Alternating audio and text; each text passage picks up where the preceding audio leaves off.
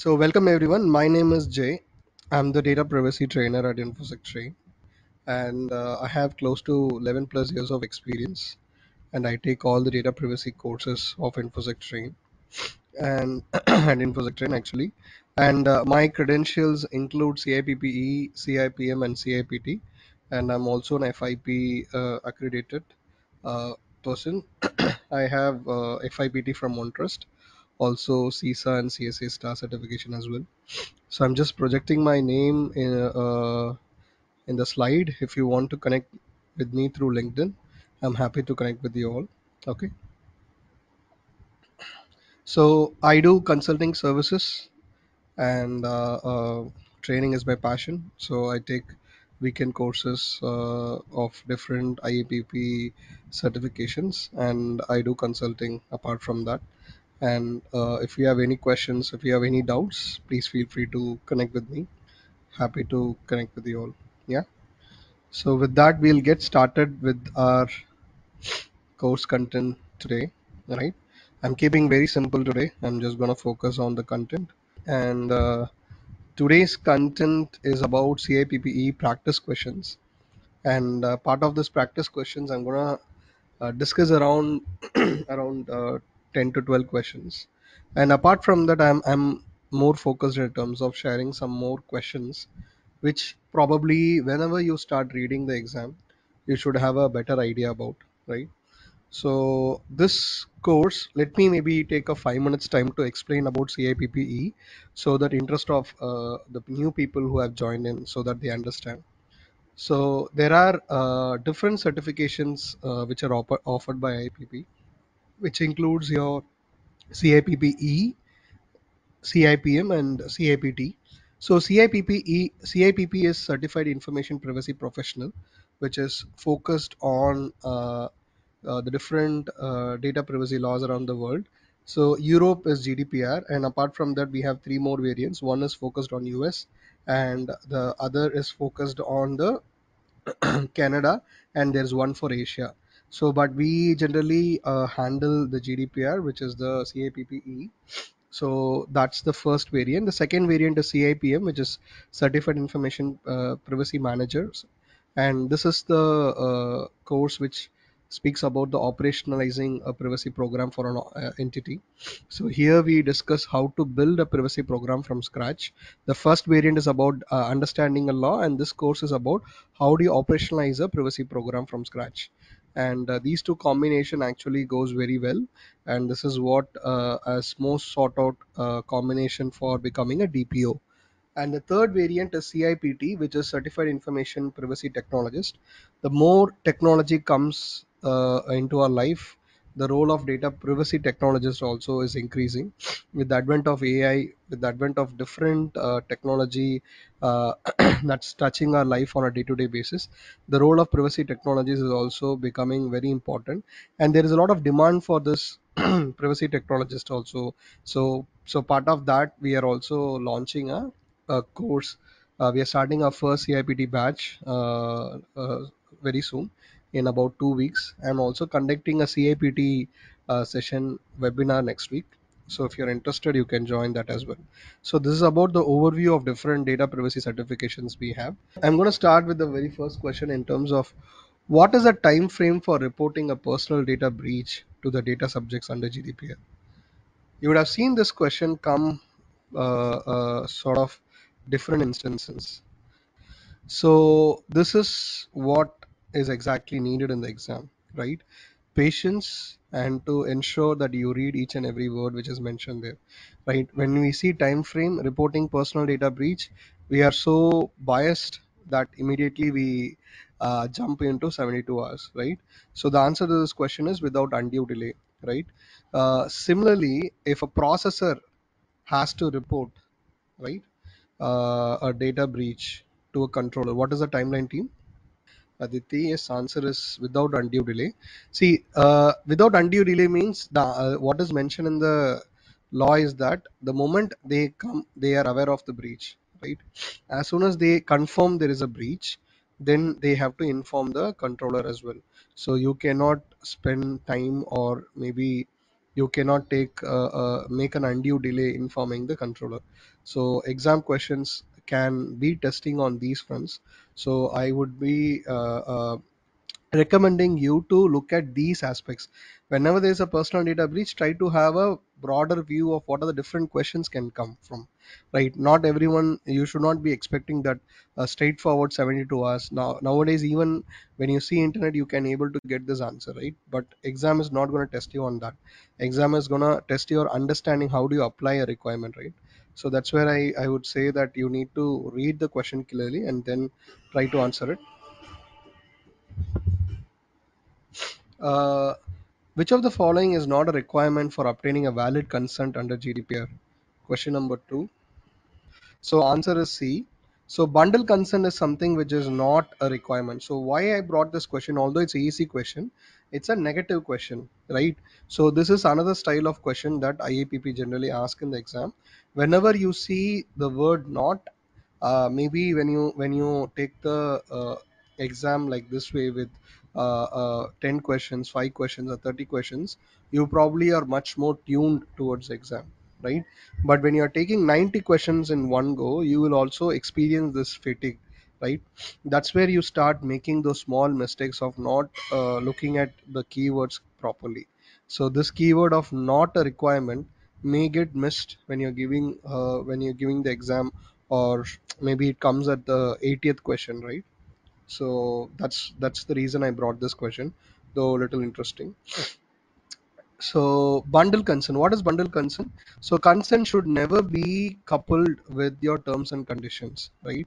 So generally people make that mistake whenever you're trying to get a consent, and a common mistake what people do is clubbing the terms and conditions with the consent, saying that I agree to the terms and condition is equivalent to consent as a lawful basis.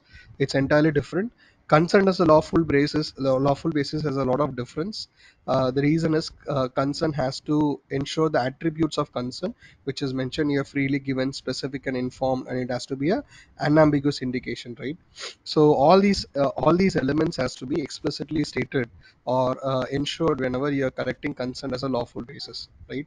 So that's a mistake when you club multiple stuff into one terms and condition and you ask consent. That's not a valid consent, that's bundle consent. So bundle concern is what GDPR doesn't accept. Okay. So I hope everyone is clear with that. Let's go to question number 3. A company is planning to use a CCTV on its premises and it's concerned with GDPR compliance. Should it first do all the following except? So answer is A. Okay. So if you are trying to do a CCTV surveillance, right? So there is a good chance you may end up doing a DPIA, right? So CCTV surveillance falls one of the explicit triggers which requires you to do a DPIA, right? So answer B is definitely well within the requirements of GDPR. So you need to perform a data protection impact assessment. So that's a right option. So third one is create an information retention policy for those who operate the system. So this is something which is also required, because if you are trying to assess uh, the risk, you should also address this. And part of the requirement, you should generally have a clear retention period. So this is also very much an acceptable action. Ensure the safeguards are in place to prevent unauthorized access to the footage. So even part of the DPIA or in general, protecting the information with the appropriate safeguard is something which is very much required. Even in DPA, this is going to be highlighted. If there is any lack of safeguards, it's something which we have to highlight part of the risk, and then it has to be mitigated part of the DPIA, right? So that's something which is definitely required. So why answer A is not a requirement in each and every case is that, so for all the data protection, for all the data processing activity, we don't need to inform the data protection authority. Okay.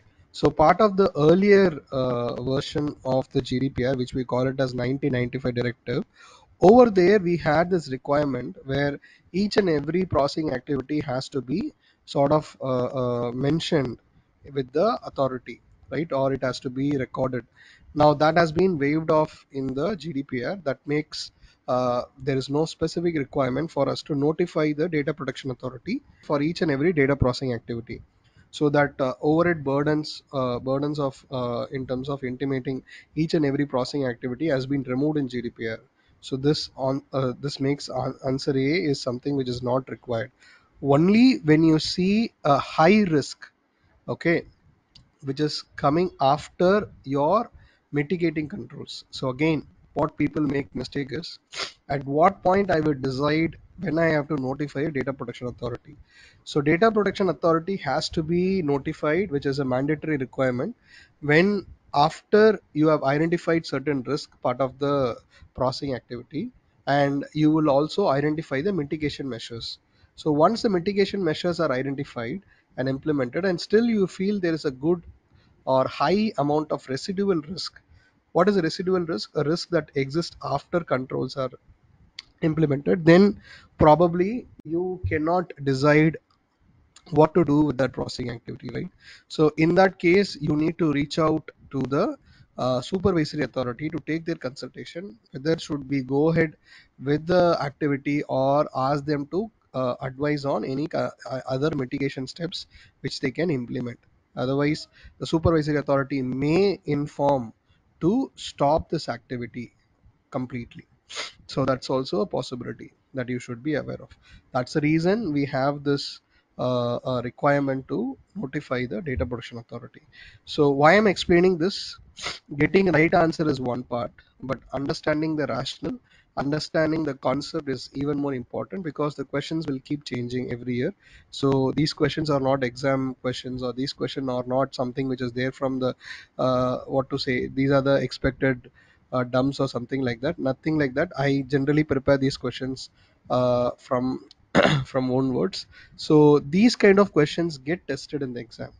Okay, so these kind of questions comes in different formats. Once you understand the logic, it becomes completely easy to get it right. So question number 4, which of the following is a special category data under GDPR?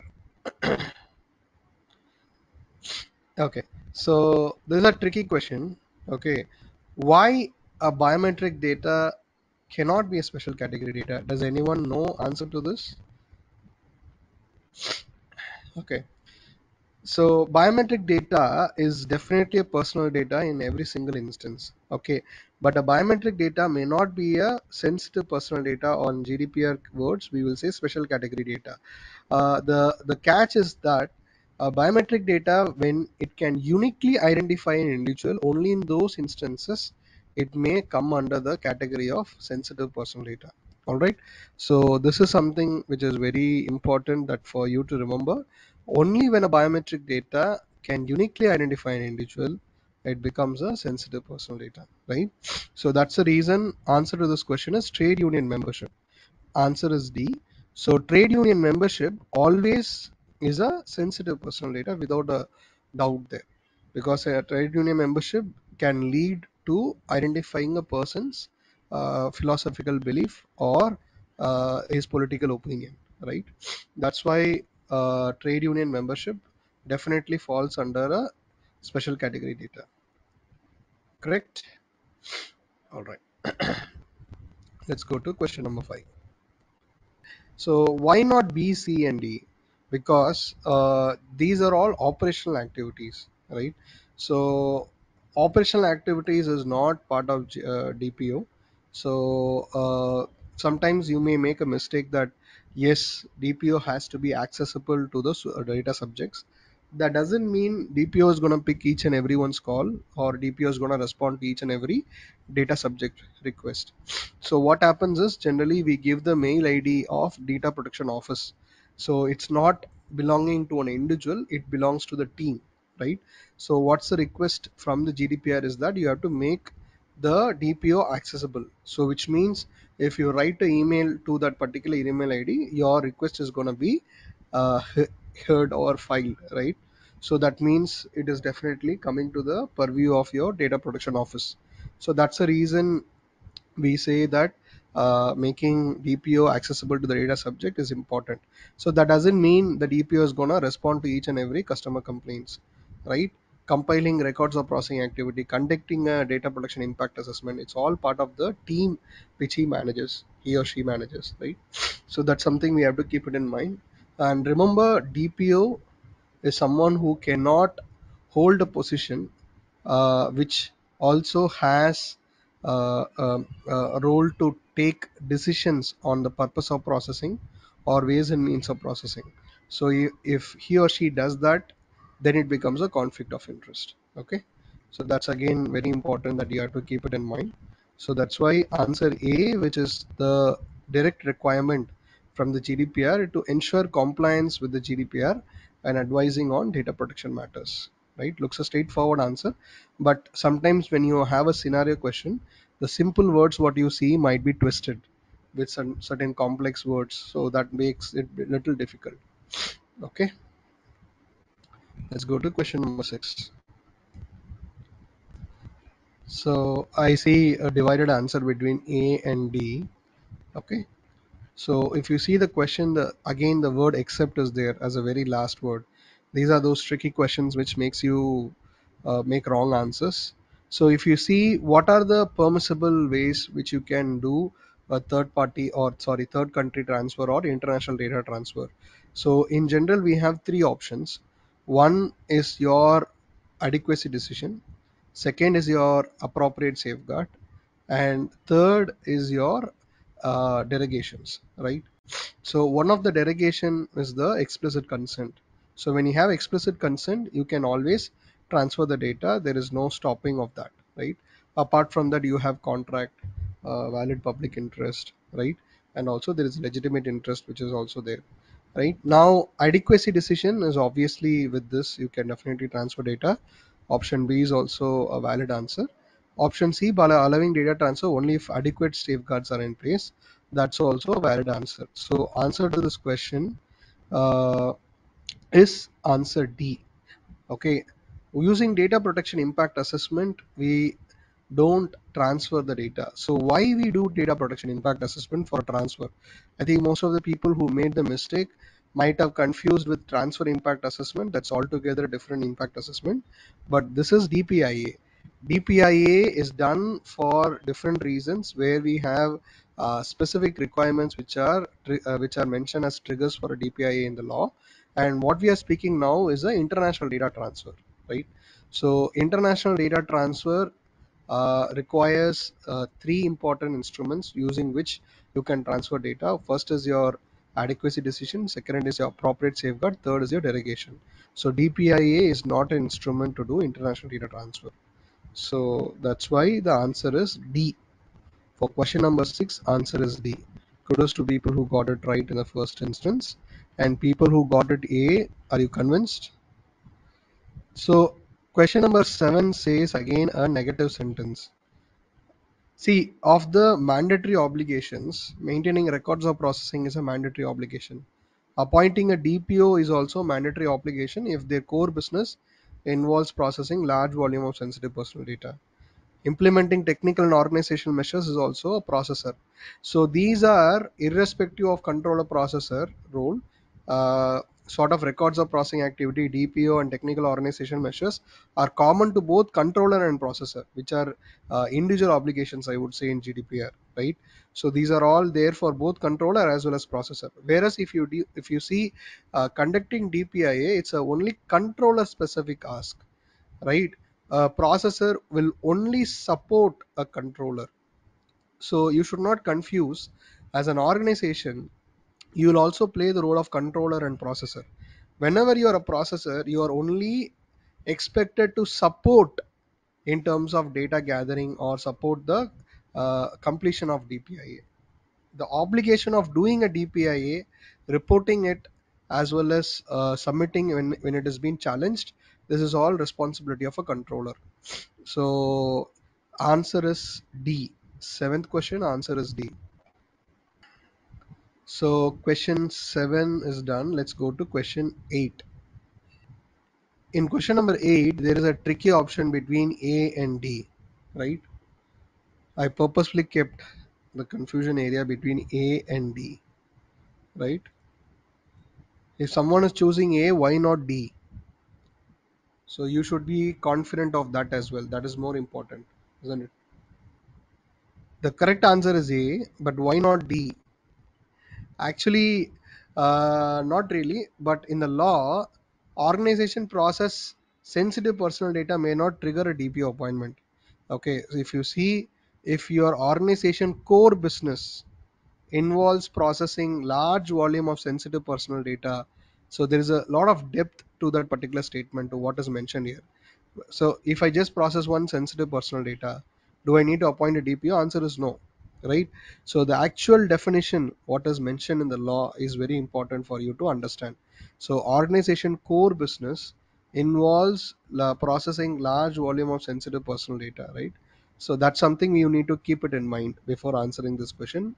So that's why answer D is not the criteria, whereas answer A is definitely a criteria. Okay, so even if you are getting it right, but you need to know why option D is not the answer. So that will give you a lot of confidence in answering other questions. Okay. So question number 9: how do you determine scale? Question number 9, answer is pre-tick checkboxes are never acceptable under GDPR. Option is B. The reason is implied consent or opt-out consent is not accepted in GDPR. It has always to be an explicit consent, which means silence, inactivity, pre-tick checkboxes. All these are not accepted in GDPR. So the answer is B. Okay. So that's a pretty easy one. Whoever has sort of gone through my sessions, you very well remember that. Let's go to question number 10. So answer is C.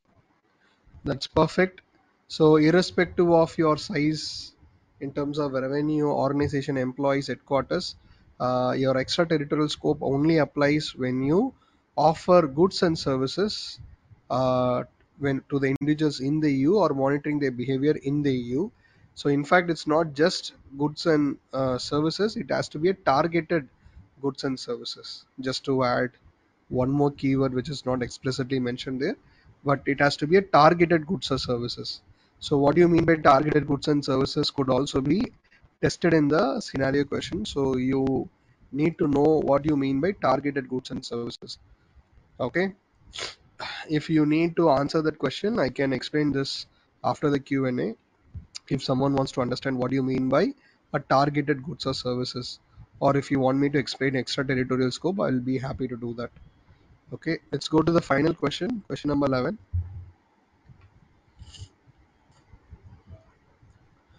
So the answer to this question is answer C. Pseudonymization retains a linkability to the data of the individuals, while anonymization permanently removes the linkability. So that's the difference. So whereas the other option gives you sort of confusing words, but pseudonymization still falls under the scope of GDPR because it's only a temporary action on the data where you are trying to remove the linkability, but still have a golden copy of the data, or the data can always be reconstructed to the original form. Whereas when you see anonymization, it's a permanent removal of linkability, right? We are ensuring the data can never reconstructed to the original form. So that's the key difference between your pseudonymization and anonymization. Again, it's a very important concept under GDPR. All right. So answer is C. Okay.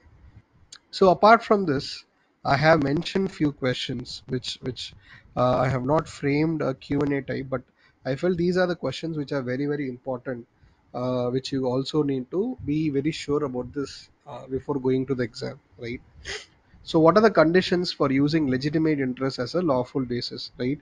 So you should be doing a legitimate interest assessment. We call it as LIA, right? Under LIA, you need to first identify it's a valid legitimate interest, and then you have to do a necessity and proportionality test. And third, we call it as a balancing test, which is like trying to ensure that it will not be overpowered by the rights and freedom of data subject. So this is something we call part of the question number 2 also. So when do we use legitimate interest as a lawful basis? Sorry, I jumped into question number two. Question number one, in terms of when we use as a legitimate interest, what are the examples? And also, if can we use it to transfer data outside EEA?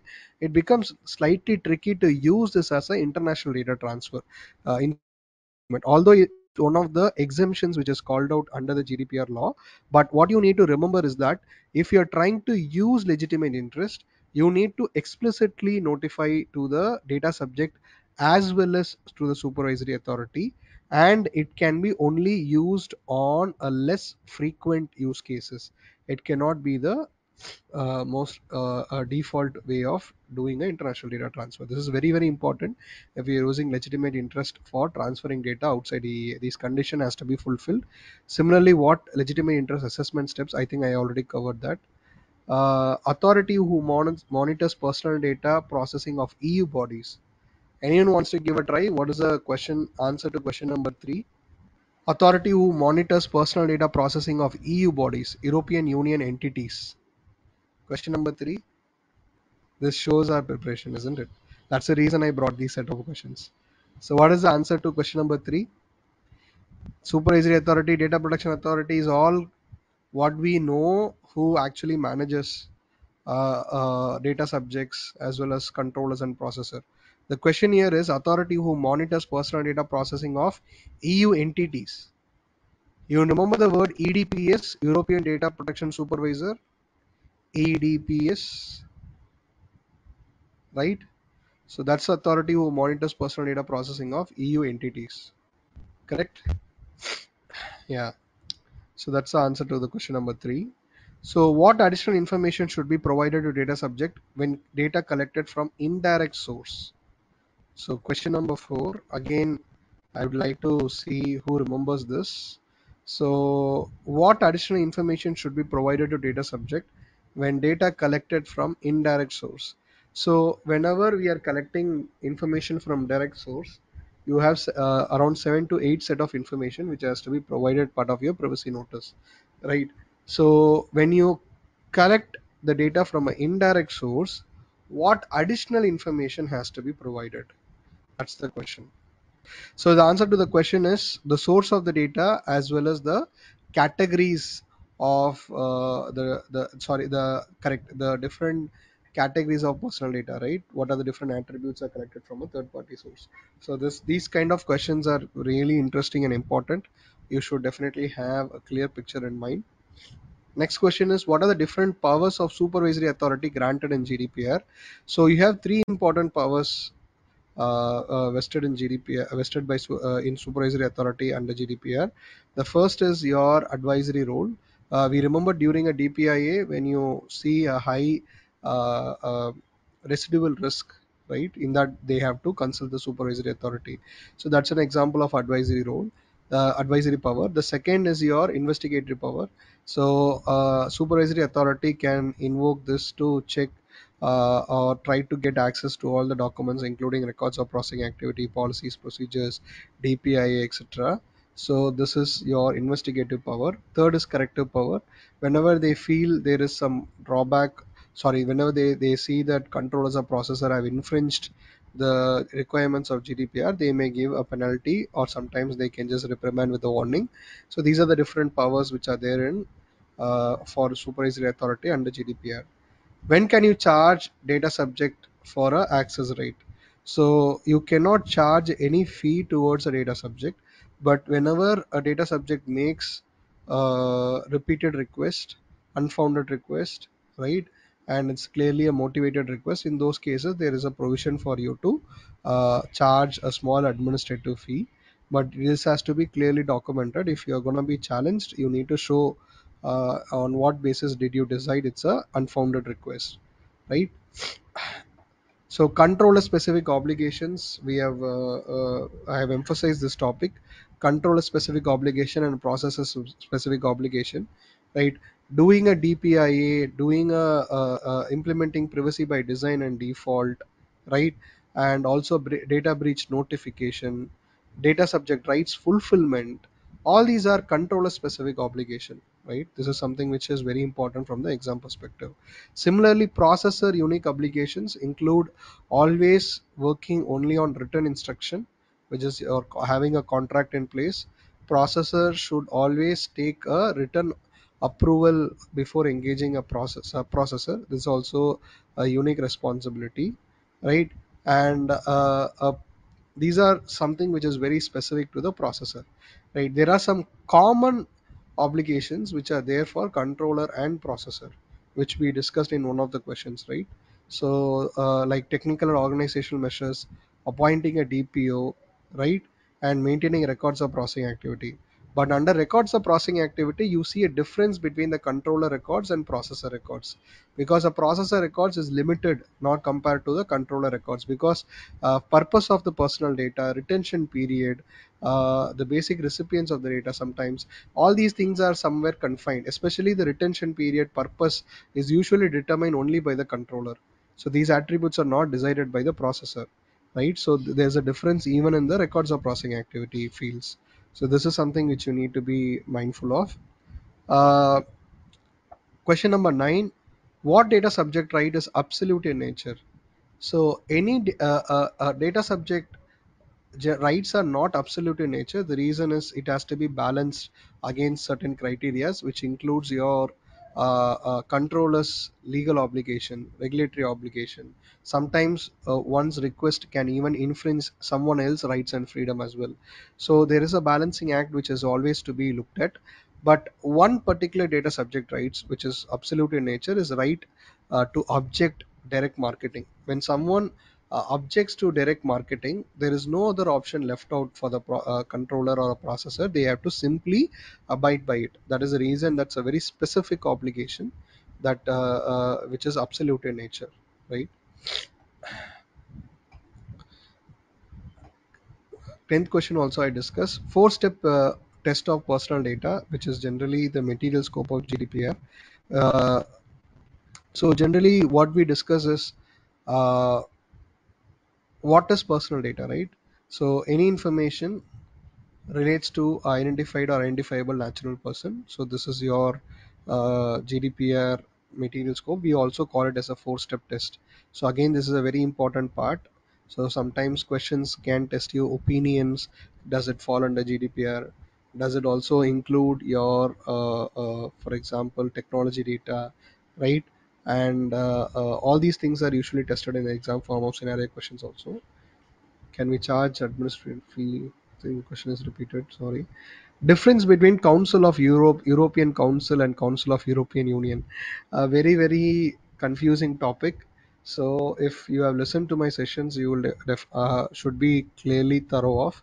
So Council of the Europe is a, if I have to say, it's a special agreement. Okay, it's a treaty actually. The people who have ratified the uh, we call it as ECHR, European Convention of Human Rights. So whoever has adopted that and signed this and ratified in the legislation, they are all part of Council of Europe. There are 46 countries and there are 27 member states. All of them are also part of this Council of Europe. So Council of Europe is a territory representation. So that's a Council of Europe. Whereas European Council, okay, is something related to the strategic body. So European Council is meets every quarterly period. It comprises heads of state. So they are not a legislative body. They come to discuss something in terms of direction of the European Union. Council of the European Union, this is also called as the Council of EU, or sometimes we call it as the Council of Ministers, or simply the Council. This is what I used to give an example of Rajya Sabha, right? So it is represented by the ministers who represents the interest of their particular member state. So this is one of the very confusing topic in chapter 1. So this is something we can keep this always in your fingerprint. If you're clear, then you can probably crack those questions. Controller specific obligations we discussed. Criteria for establishment, right? What constitutes an establishment? This is again a very important question. So we always use the word establishment. Establishment means you have to be an entity registered in the territory, or if you have human resource, or if you have technical means, to do a processing activity. So there's a combination elements, not necessary always you have to be a entity registered. So that is not a specific requirement. I think there is a important court case that led to this particular verdict come from the Court of Justice of European Union. This is something which you need to be having a clear idea. Condition for extraterritorial scope applicability, which is Article 32A, sorry, 32B and 32C. So whenever you are doing a targeted goods or services to data subjects who happen to be in Europe, again, if you are monitoring the human behavior of the data subjects who are there in Europe, so EU, sorry, then extraterritorial scope applies. So this is something again we have discussed lot of use cases, at least 7 to 8 different use cases we used to discuss in our session. Processing of paper assets, does it fall under GDPR? It's again a very important exam question. So not all paper assets falls under the scope of GDPR. Only paper assets which are part of filing system comes part of the scope of GDPR. What's a filing system? So paper assets which are classified, which are actually having adequate security measures, which are usually part of a process, right? So ownership is defined, right? All these things gives you the clue of whether that's part of the applicability or not. Concern attributes, we discussed about it already. Being specific, it should not be bundled, and it should be freely given, and it should be an unambiguous indication, and also concern can be reversed at any point of time. These are some of the important concern attributes. GDPR requirements when data collected from indirect source, which we discussed already, the two important data sets that has to be provided. And also there is a timeline attached to that. Whenever you are collecting the data from an indirect source, when you have to give a privacy notice, you have to give within a 30 days time period, or whenever you make the first communication. This is also a very important exam topic. Different data privacy strategy that is used in notices. We have layered privacy notice. We have a concept called as your time just in time notices. We have privacy dashboards, right? And we have digital icons. So these are some of the different data privacy notice strategies. Interplay between data subject rights and lawful basis is a very very important exam topic. So as I told you, data subject rights are not absolute in nature. There are situations where data subject rights cannot be implemented because a certain lawful basis prohibits that. So that interplay is a very important chart which I would have given you part of my session. If you have joined my session, you would have seen that. Otherwise, these topics are really critical from the exam perspective. And infringement that attracts highest penalty under GDPR. Any core concepts, for example, your principles of GDPR, data subject rights, consent requirement, international data transfer, right? Or any instruction given by the supervisory authority or local member state law. These are the 5 to 6 instances. If you infringe that, you'll get the highest penalty. For all other aspects, you will get the lower slab of penalty. So what is a trigger for a DPO and a DPIA? So it looks very similar, but there is a good difference between DPO and DPIA. So in what conditions you need to appoint a DPO, and in what conditions you have to do a DPIA. So these are some of the very important questions which I was just drafting while for this particular session, right?